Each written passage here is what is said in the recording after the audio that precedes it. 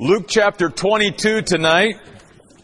We've only got a couple more chapters to go when we finish out the Gospel of Luke. While you're turning there, finding your place tonight, just some reminders of things coming up. Next Tuesday night, we're having a special dessert fellowship.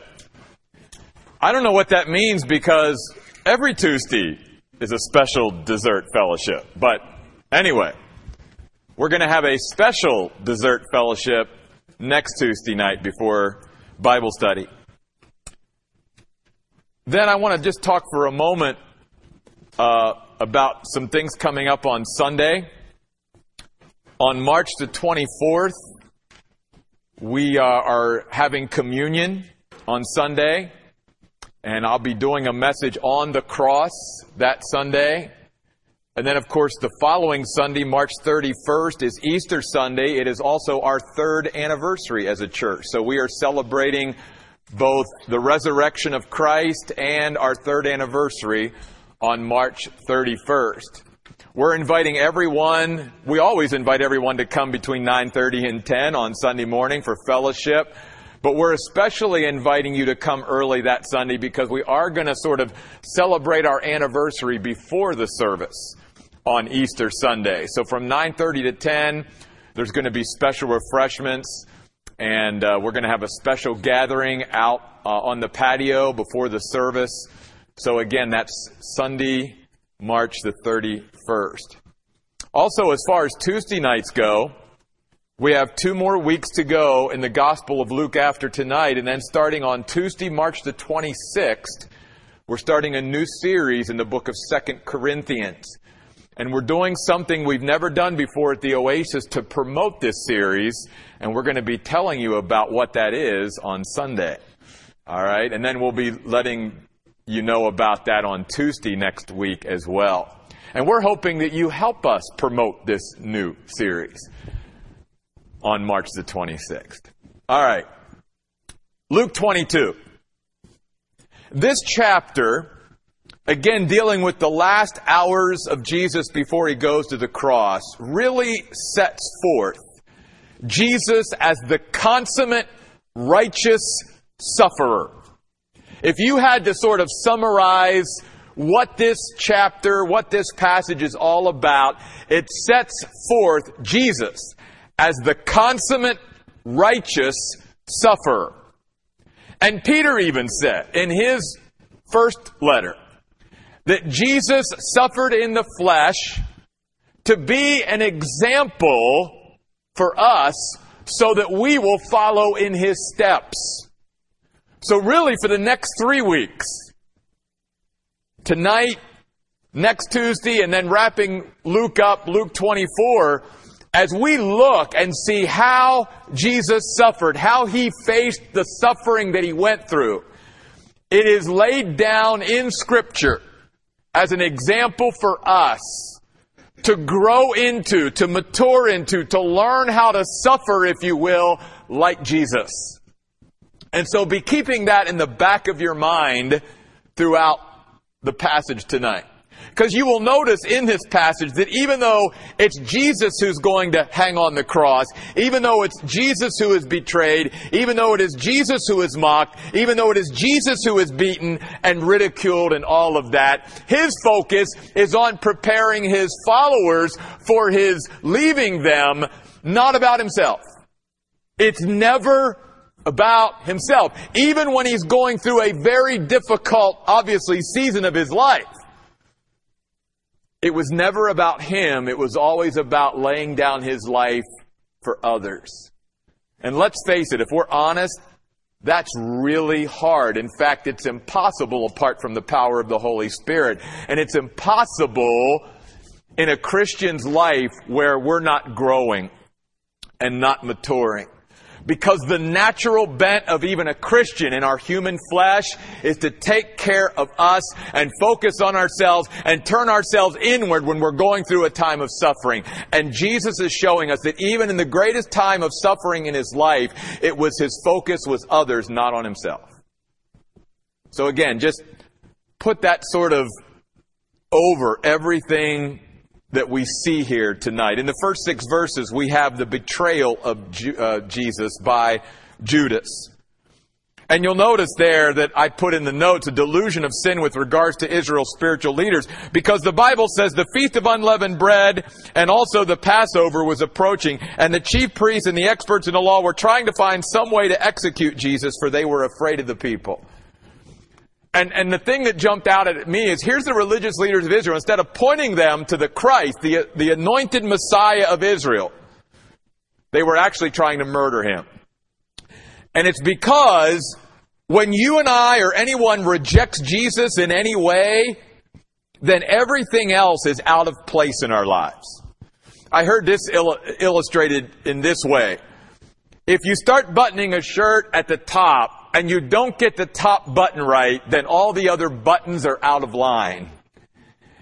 And in a life, if you don't get the top button right, which is Jesus, if you don't receive Him, if you don't accept Him, if you do not embrace Him, then every other button in your life will be out of place. And that was true with the religious leaders of Israel. Notice also in verse 3, then Satan entered Judas. Satan had an opportunistic opening into Judas's life. Now, I don't believe that Satan or any demon can possess a Christian. I don't think anywhere in Scripture does it teach that the Holy Spirit and a demonic spirit can coexist in the same human vessel. So I believe that Judas never was a Christian. Because the word entered here means to take possession of. Literally, Judas became Satan-possessed at this point. Because there was no Holy Spirit in his life.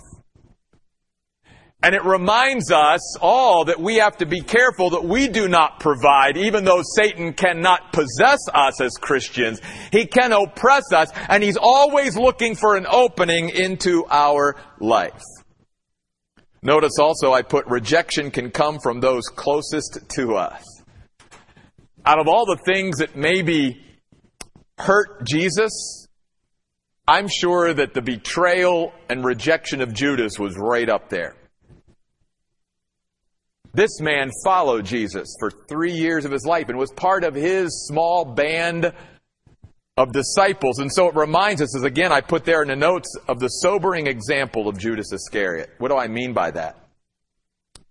That just like Judas, just because one is around spiritual things, just because one accompanies other people who are following Jesus, just because someone listens to the message of Jesus or about Jesus, just because someone is engaged in ministry, if you will. I mean, we could go on and on and on. Just because someone participated in seeing the miracles and the power of God, all of that does not equate into a personal relationship with Jesus Christ. It is only when one turns to and places their personal faith in Christ can one be delivered and saved. And obviously Judas never was, even though he had all this stuff in his life. So we could say this, based upon Judas. You could have people who come to church on a regular basis. You could have people who read their Bible. You could have people who are engaged in ministry.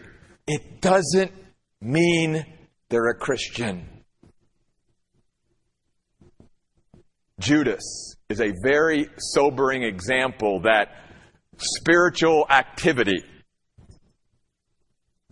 that hanging around others who know the Lord, all of this, it has to come down to a personal relationship. Now, as Jesus then, after the betrayal, begins to prepare His disciples, and you'll notice there in the notes, He prepared them through fellowship with them, through His own example, and through prayer. And we're going to see this tonight. By the way, I want to go back up to verse 1, where it links the Feast of Unleavened Bread with the Passover. Notice the same thing in verse 7. Then the day for the feast of unleavened bread came, on which the Passover lamb had to be sacrificed. The Passover came. And the Passover, let's remember, from the book of Exodus, was celebrating the passing over of the death angel, because the blood was applied to the door and they did not enter into the judgment that was passing through the land of Egypt. So the Passover was celebrating, in a sense, God's deliverance through the blood. Right after that came the Feast of Unleavened Bread. It was right after the Passover. And the Feast of Unleavened Bread was signifying their journey from or out of Egypt. Remember, God told Moses and all the others, when you're baking bread for your journey, don't put any leaven in it. We need to get out of Egypt. And so it was symbolic of, as they leave Egypt, leave as a pure, cleansed, undivided people, if you will, who is totally focused and committed on the Lord, and let's get out of Egypt and start our journey into the promised land that God would promise. That's why these two feasts always were in the month of April, as they are today, and always are butted up against each other. It's a time where, especially in Jesus' day, Jews from all over would make sure that they were in Jerusalem for these two feasts. It was the high point of their religious calendar. And so you'll notice there, Jesus began to prepare His disciples through fellowshipping with them by celebrating the Passover with them. Jesus sent Peter and John, verse 8, saying, "Go and prepare the Passover for us to eat." There was a lot of preparation involved in the Passover. They had to get the wine. They had to get the bitter herbs. They had to make sure that the lamb was boiled and all of that. The meal, if you've ever done a Seder dinner, you know all that goes on and all that's involved with a Passover meal. There is much to prepare. And they said to Him, verse 9, "Where do you want us to prepare it?" Notice what Jesus says. He's got every detail figured out. He said to them, "Listen, when you have entered the city, a man carrying a jar of water will meet you. Follow him into the house that he enters, and tell the owner of the house, 'The teacher says to you, where is the guest room where I may eat the Passover with my disciples?'" By the way, did you catch the fact that when Jesus designates Himself, what's He call Himself? A teacher. He valued teaching the Word of God. "Then He will show you," verse 12, "a large furnished room upstairs. Make preparations there." So they went and, notice, found things just as He had told them, and they prepared the Passover. God is in the details, folks. He had every detail of making sure that the Passover, and He took the responsibility of preparing and making sure that all the preparations, were there so that when the disciples got there, that they could sort of finish and wrap up the preparations that would be needed for Him to eat this Passover meal with His disciples. When the hour came, verse 14, Jesus took His place at the table and the apostles joined Him. And you'll notice throughout the Gospel of Luke that Luke is big on mentioning and reminding us of table fellowship with the Lord. It's big. Luke mentions it more than any other gospel writer. 14 times in his gospel, he makes sure that he mentions the times when Jesus ate at a table with someone else. And notice He said to them, Jesus, in verse 15, "I have earnestly desired," literally in the Greek, "I have desired. I have longed for. I have craved to eat this Passover with you before I suffer." Notice the emotion here in Jesus. It's like, I wanted to make sure that I did this with you before I went to the cross. Because Jesus was going to use this fellowship time with His disciples to prepare them for what was ahead. Folks, one of the ways Jesus prepares us for what's ahead is through fellowship. Through fellowship with Him and through fellowship with our brothers and sisters in Christ. which is why the Bible says, do not forsake the assembling of ourselves together, as the manner of some is, but all the more come together as you see the day of Christ approaching. Fellowship, being at the table together with each other. For Jesus went on in verse 16 to say, I tell you, I will not eat again until it is fulfilled in the kingdom of God. In other words, this is going to be the last meal you and I share. And Jesus and his disciples had shared lots of meals in 3 years together. But this was going to be the last one. And it was significant in many ways. Then he transformed, if you will, the Passover meal, and he made it something of his own. He made it out of the Passover, the Lord's table. We would call it communion. And he took some of the elements out of the Passover meal and gave them special significance in relationship to him. What he was trying to also show his followers is, I'm the fulfillment of the Passover.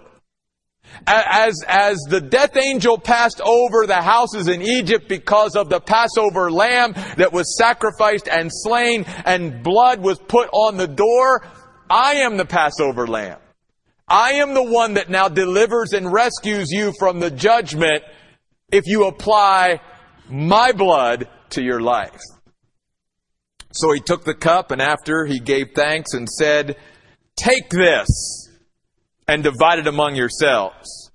Very significant that in the Greek language, the words take this mean to make it your own. Again, going back to the importance of a personal relationship. Someone can take communion and not be a Christian. If they haven't made it their own, if they haven't applied Jesus' blood to their life, then it doesn't matter how many times you take the cup or you break the bread and you celebrate communion. That doesn't save you. We are redeemed not with corruptible things like silver and gold from our vain manner of life, Peter says, but with the precious blood of Jesus Christ. Those homes in Egypt, if they didn't personally apply the blood to their door, they were doomed. They couldn't live off the blood of someone next door. They couldn't expect the death angel to pass their house just because their neighbor had the blood on the door and they didn't. They had to personally apply the blood because they had to show faith in what God said and what God warned them about. They had to actively sacrifice that lamb and apply it to them, saying, by doing that, I believe, God, what you have said. I believe judgment is coming, and I believe the only escape for judgment is the blood of that lamb.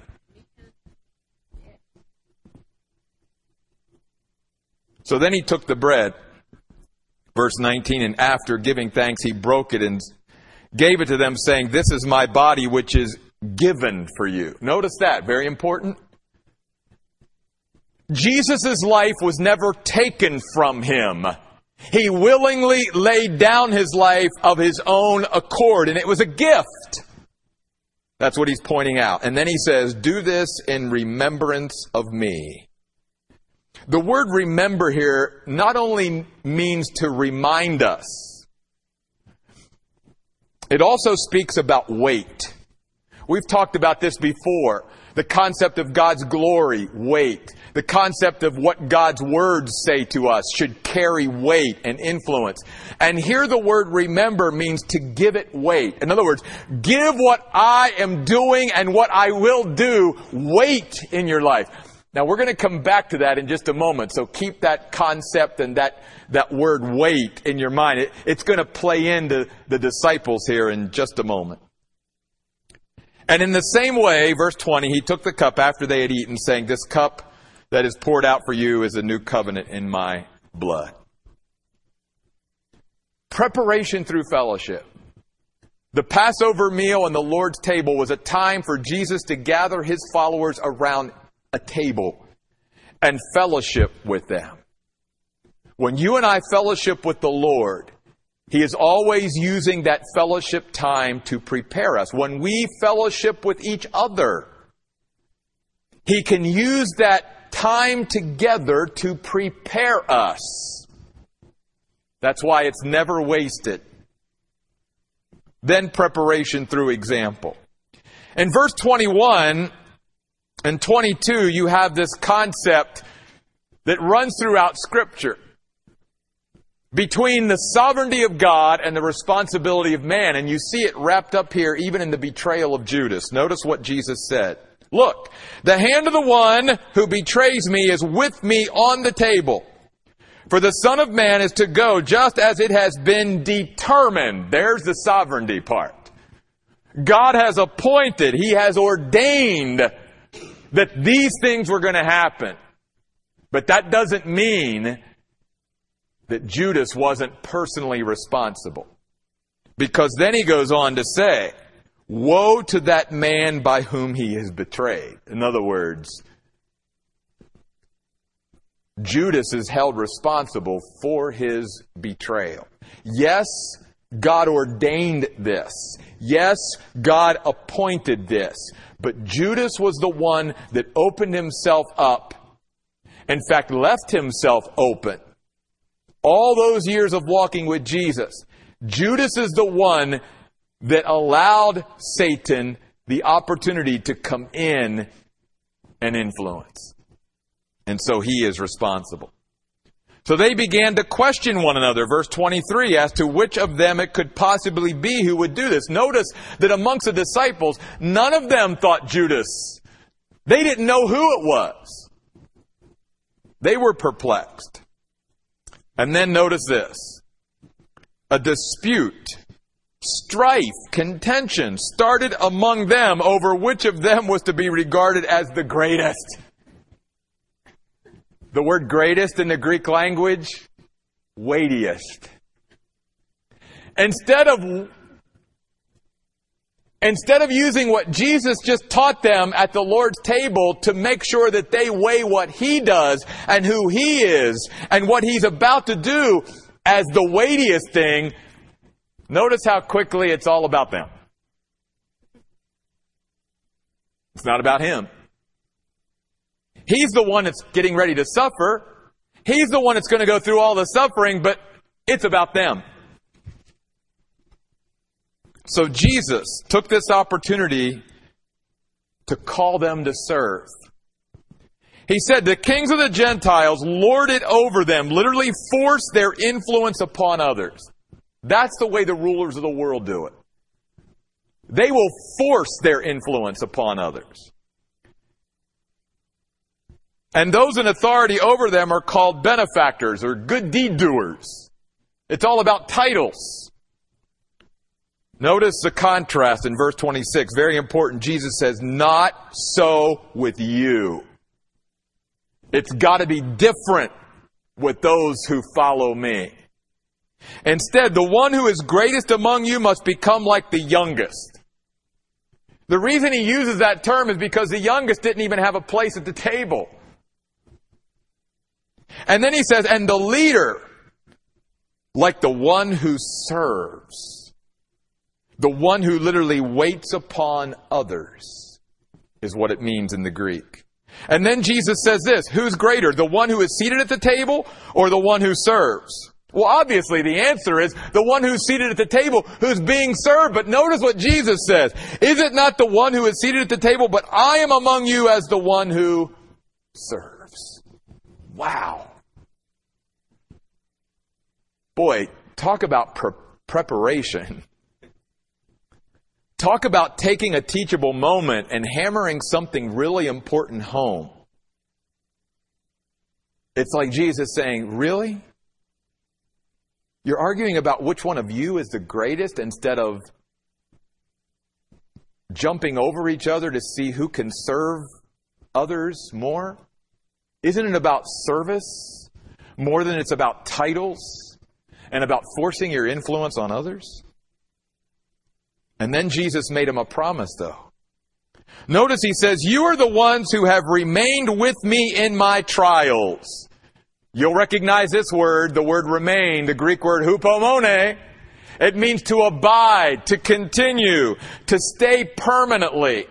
And Jesus is commending them that even though they have lots of faults, and they fall all the time, as we're going to continue to see, That Jesus is commending them for the fact that they have stuck with Him even when many others have already left. And Jesus says, because you've stuck with me, here's my promise. I grant to you a kingdom. Just as my Father granted to me that you may eat and drink again at my table in my kingdom. Back to that table fellowship. And notice this. You will sit on thrones judging the 12 tribes of Israel. The word judge means to rule, to govern. Jesus is promising His disciples, because you've stuck it out and you stayed with me, when the kingdom comes, you will be given the responsibility of ruling over the 12 tribes of Israel. Folks, as I've said to you before, it may not be our responsibility to rule over the 12 tribes of Israel, but God is going to give you and I a responsibility in the kingdom. Maybe our responsibility is to rule over some Gentiles. Us, in some way. To govern the kingdom. And He will base our role and responsibility in His kingdom based upon how we have lived our Christian life. That's what the Bible always teaches. Then He gives a word to Peter. This is a very important passage here. Verse 31. He says, Simon, Simon, pay attention. Satan. The word Satan means an adversary who opposes. Don't ever forget, Christian, that we have an adversary who is always opposing us. That's what the name Satan means. And notice Jesus says to Simon, Satan has demanded. Literally in the Greek, it means to beg. Satan has begged to have you all and to sift you like wheat. Notice something. Before Satan can do anything, or a demon can do anything to a Christian who is in Christ, they have to ask permission. Notice that. Can't do anything. Think of the book of Job. Can't touch us without God's permission. God is sovereign. And notice, the word sift means to separate. They would separate the wheat from the chaff. And so Jesus is reminding us, when Satan tries to come into our life, you know what he tries to do? He tries to separate us from everything that's important. He tries to separate us from Jesus. He tries to separate us from our brothers and sisters in Christ. He tries to drive wedges. He's a divider. He's the devil. But notice what Jesus says in verse 32. I have prayed for you. Folks, if you don't carry anything else out of tonight, go out of here knowing that Jesus does pray for you. He prays for you. And here's the cool thing. Unlike every other word in the New Testament for the word prayer, this is a really cool word for prayer. It means to be bound or fastened to. In other words, the act of praying, the act of what Jesus is doing in talking to His Father about Simon and the other disciples is because in His mind, He is bound and fastened to them. Folks, He's bound and fastened to you. He will never leave you nor forsake you. So Jesus has bound Himself. He has obligated Himself to you, and He will pray for you. You can count on it. And then notice this. He says, I have prayed for you, Simon, that your faith may not fail. Literally quit. And this word fail means a fall from which one can never get back up. Obviously, we know Peter falls here real soon. That's not the same. We all fall. We're going to fall in our Christian life. But what Jesus is praying for here is a fall that one cannot get back up from. Because notice what Jesus says next. I love this. He says, when you have turned back. In other words, when you've returned. In other words, Jesus is right now getting ready to predict that Peter's going to deny Him. And even in that, Jesus is also, in a sense, trying to foreshadow even to Peter, Peter, you're going to fall. You're going to mess up. You're going to deny me. But you're going to turn back. And you're going to have the opportunity to turn back. And guess what else Jesus says in this context? When you turn back, you strengthen others.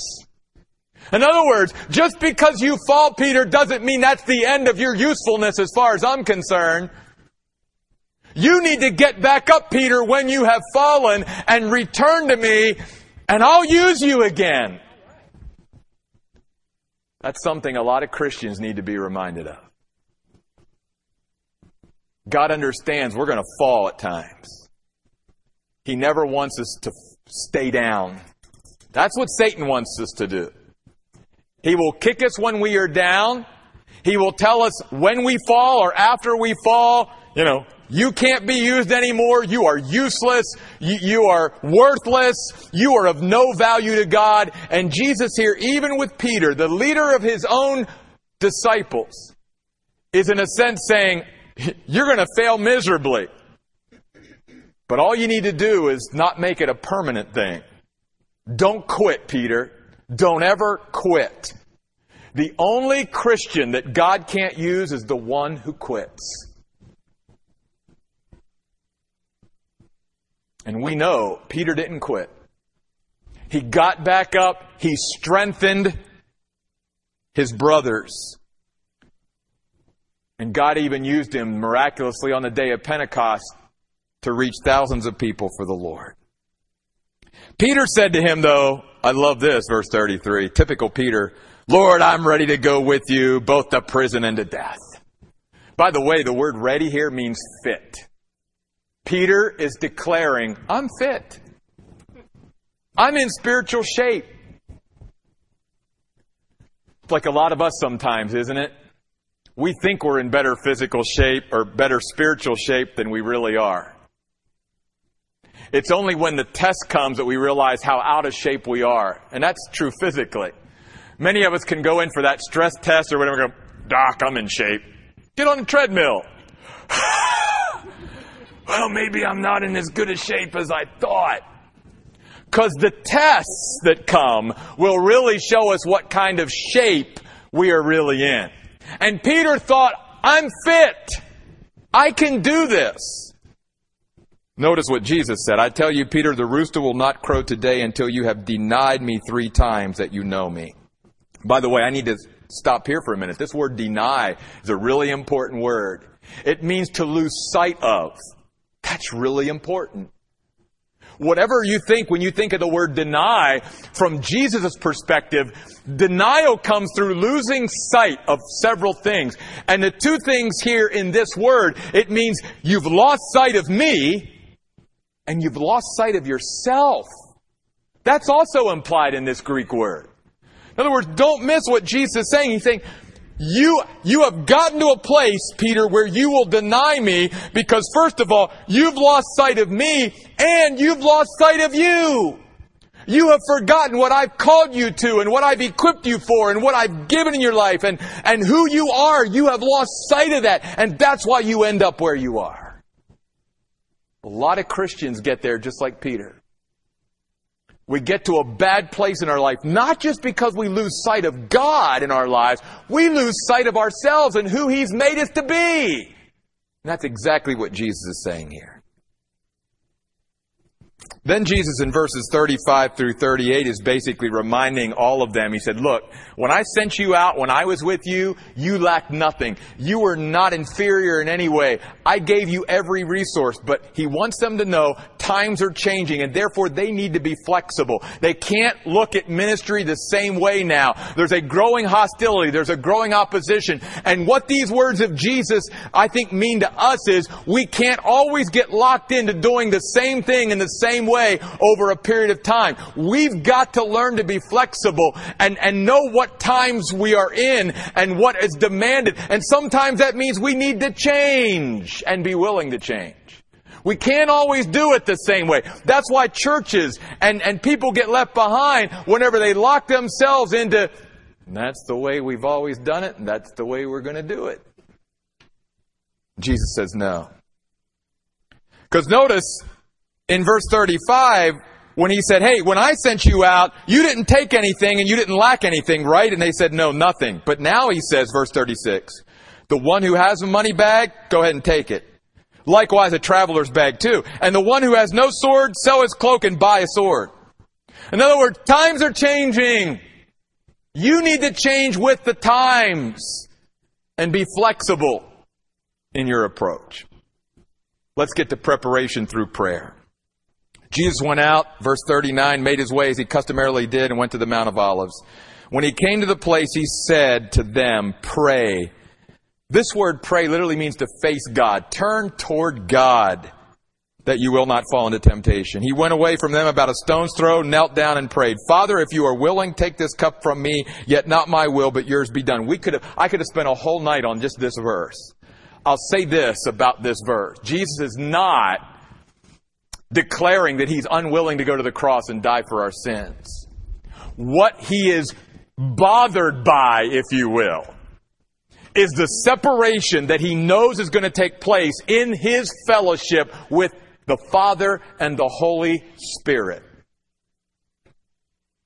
And in a sense, what Jesus is saying is, Father, I'm willing.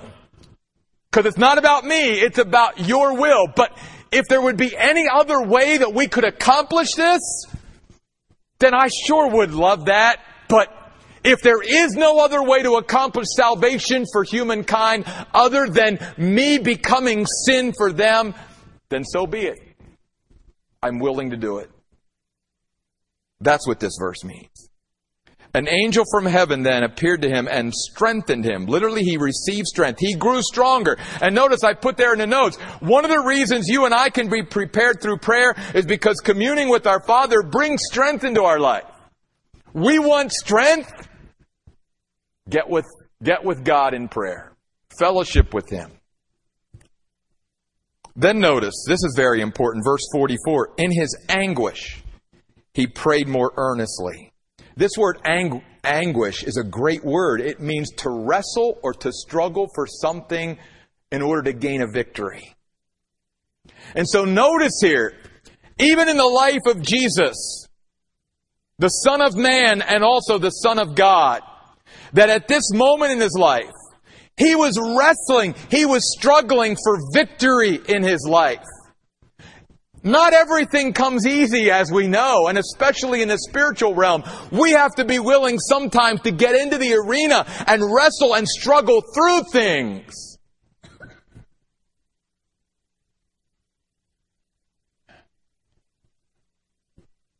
Don't be discouraged when you go through sometimes those wrestling, struggling, spiritual times in your life.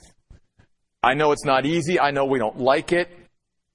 But sometimes we just have to wrestle and struggle through things. Jesus' example of that. His sweat was like drops of blood falling to the ground. When he got up from prayer, he came to the disciples, found them sleeping, exhausted from grief. And he said to them, why are you sleeping? Get up and pray that you will not fall into temptation. Literally fail the test. Jesus knew the test was coming and that if they didn't prepare themselves for the test, they were going to fail the test miserably. It was like taking a test in school and never studying for it. And Jesus has tried to prepare them through fellowship, through His example, and now through prayer. And obviously, they're physically and emotionally exhausted, but Jesus is trying to tell them there are some times where it's so important to be spiritually alert that sometimes you and I have to just push through the physical and emotional stress and exhaustion that we're under and make sure that we're still in communion and fellowship with God. Because if not, when that spiritual test comes like it did with Peter and the other disciples, we will fail the test. And so Jesus here is again emphasizing the importance of prayer. I'm going to get through this pretty quickly. In verse 47 is his arrest. And notice there I put in the notes, he has the exchange with Judas where Judas comes up and kisses him and betrays him. But notice there I also put the courage of Jesus contrasted with the cowardice of his captors. I see that especially in verse 53 where Jesus said, day after day when I was with you in the temple courts, you didn't arrest me because you were scared of the people. So now you come out in the cover of darkness. You come out with this whole band of soldiers and I'm just this guy. I don't even, I don't have any weapons. And yet Jesus just stood right up there and faced his captors. They were the ones that lacked courage, not Jesus. Jesus wasn't running away from what was happening. But they sure were scared of people. And then notice I also put there the power behind the human activity, because Jesus goes on to say, this is your hour and that of the power, or literally the influence of darkness. In other words, darkness is working here. And it's not just human activity. There's something behind the human activity. By the way, in this passage, you'll notice that Luke talks about one of the followers of Jesus taking out a sword and cutting off Malchus's ear, and Jesus taking the ear and putting it back on there and healing it. So I want to leave this with you. Never forget that the last miracle Jesus ever did before he went to the cross was cleaning up a mess of one of his disciples. And notice Luke doesn't mention who the disciple is, but John does. Who was the disciple that cut off Malchus's ear? Peter. Yeah. Can you imagine Malchus? There was my ear on the ground, and then this guy Jesus just boop, puts a bit. It's fine, nothing wrong. Then they arrested Jesus, verse 54. They led him away, brought him to the high priest. And this is where Peter begins to deny. And here's the important principle out of all this with Peter. Peter was following at a distance. That's the key. Don't miss that in verse 54. That was the whole problem leading up to this. Peter thought he was fit, and therefore he was following Jesus from afar. He was following him remotely. You and I can't follow Jesus at a distance and expect to pass the test of life. We can't expect to rise to the challenges if we're following Jesus from a distance. We got to follow him close. We got to walk in his dust, if you will. And Peter, at this point in his life, was lagging behind. And it was going to cost him. Again, I don't want to take time. You know the story. Many come up to Peter and begin to question, aren't you with Jesus? And he denies Jesus 3 times. But here's what I want you to see tonight. In verse 60, I'll pick it up there. The very last denial, Peter said, man, I don't know what you're talking about. As far as even who Jesus is. Don't miss this, verse 60. At that moment, while he was still speaking, a rooster crowed. Now flow with me into verse 61. Then the Lord turned. Folks, that's not a casual glance. Jesus literally turned his body and looked straight at Peter. And Peter remembered the word of the Lord, how he had said to him, before a rooster crows today, you will deny me 3 times. And Peter went outside and wept bitterly. But I want to bring you back to verse 61. This is so important. The look that Jesus gave Peter was not an I told you so look. The look that Jesus gave Peter was not a look of disappointment. The look that Jesus gave Peter was a look of love.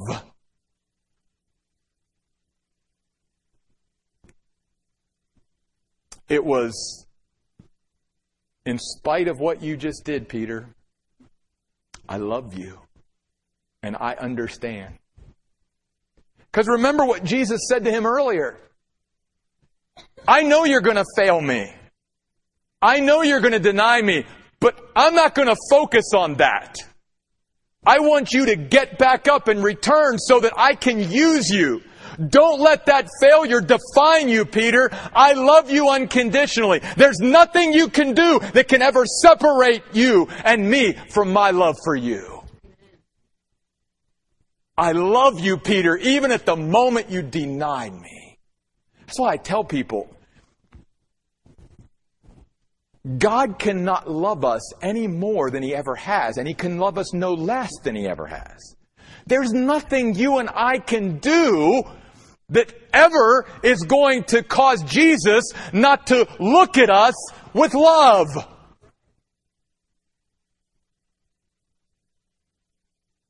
And if we could just accept that and receive that, it would transform our lives. Not to minimize our failures at all, but to maximize the love and grace of God.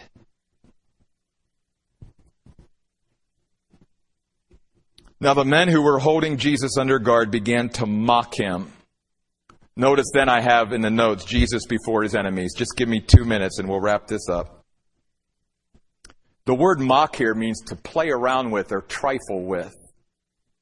You and I are no human being trifles with Jesus Christ. He's the Lord of glory. And they began to beat him. Literally in the Greek, thrash him. They blindfolded him and asked him repeatedly, prophesy, who hit you? They also said many other things against him, reviling him, speaking evil of him, insulting him.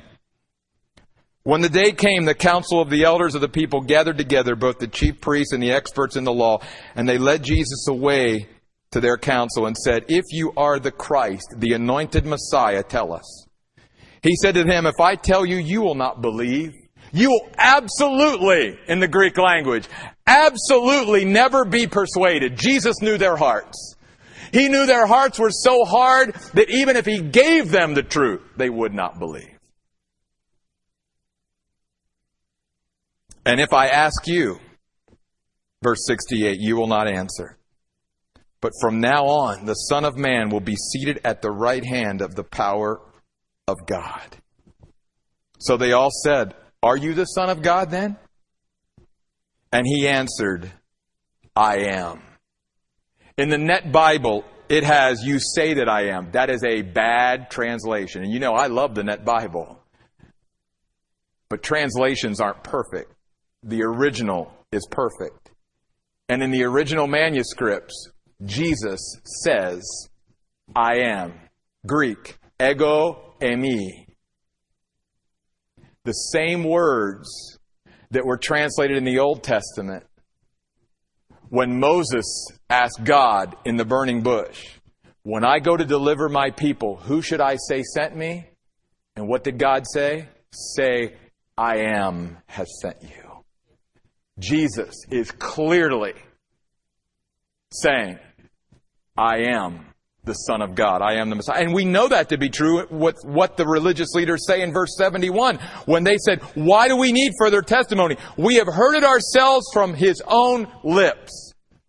Some people erroneously say Jesus never really claimed to be the Son of God or the Messiah. Yes, he did.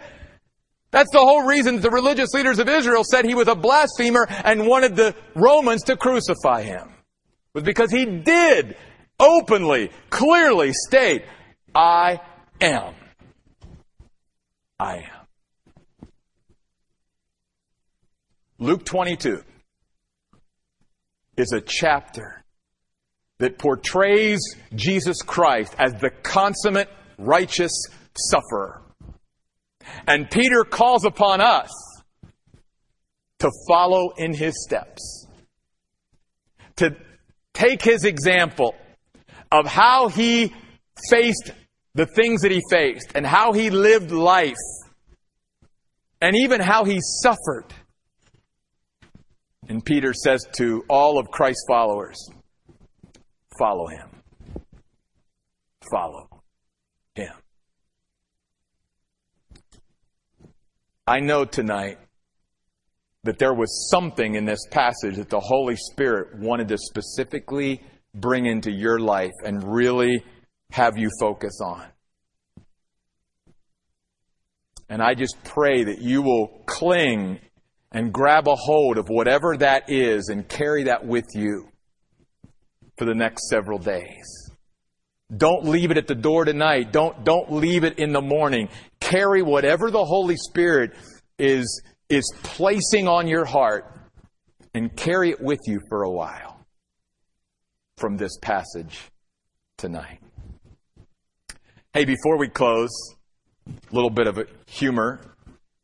You'll notice down there in verse 69, the Bible talks much about the Son of Man will be seated at the right hand of God or seated on the right hand of God. So, cute story. Children are so cool. They have such a great perspective. this little boy was doing this picture and portraying all the beauty of God's creation. And the teacher was like looking over and saying, that's a really great picture of all the beauty that God's created.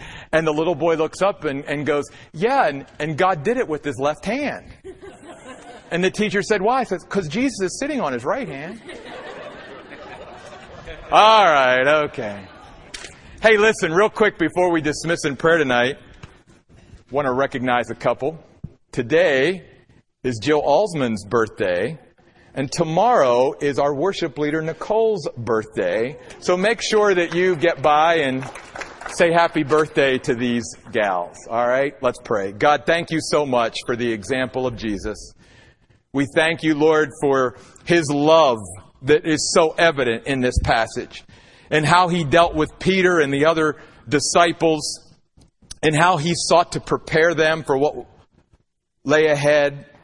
And Lord, he does the same with us. And tonight, Father, I pray that if we carry nothing else out, that we will remember that as Jesus prayed for Peter, Jesus prays for us as well. Lord, may we be inspired and motivated and strengthened by, if nothing else, the mere fact and truth that Jesus is praying for us as we go through this life. And Lord, even if we fail like Peter, he wants us to get back up. He never wants us to quit, so that he can use us again to strengthen others. Encourage us, Lord, with this passage, we pray in Jesus' name. Amen. Folks, thank